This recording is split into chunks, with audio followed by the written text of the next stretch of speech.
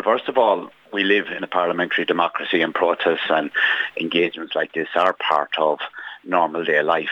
However, yesterday there was certainly a sinister element from many members of the crowd, and it looked as if they wanted to incite violence. And I think there was a lot of everything. There was probably anti-immigration, probably disaffected. I just don't know. People call them far right. There certainly are a lot of issues. I think there was people that had a platform that was formed on social media, and it was an unusual day. There was certainly a sinister element of which we have to be very, very careful of, monitor very carefully. Even I had to leave Leinster House to go to another meeting, and trying to get back in was quite difficult, and I was at the back gate in Marion Square where there was incident with the guards. They escorted me back into Leinster House to go to a meeting. We have to be very, very vigilant, very, very careful that these groups don't get the exposure that they're looking for. They want an incident and they will use it on social media.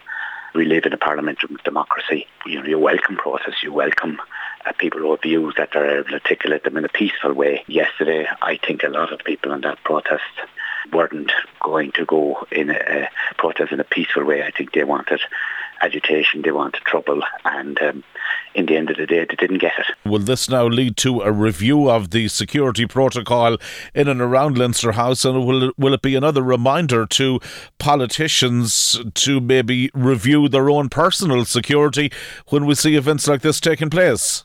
Look, politicians, we come from communities. I come from a rural community and live in a big town in Sligo. I've had no problems whatsoever.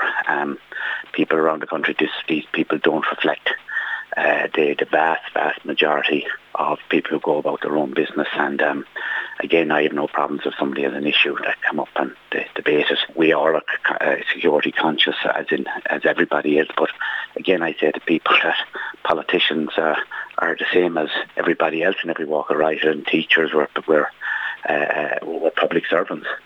We get the same pay as public servants. Most people don't think that. We get the same pay as principal officers in the public service, but we have our own, I won't say rights, but we understand that we are in a different position. But again, I don't mind people coming up and debating or having an issue with me as long as it's peaceful. But yesterday, that was not the case.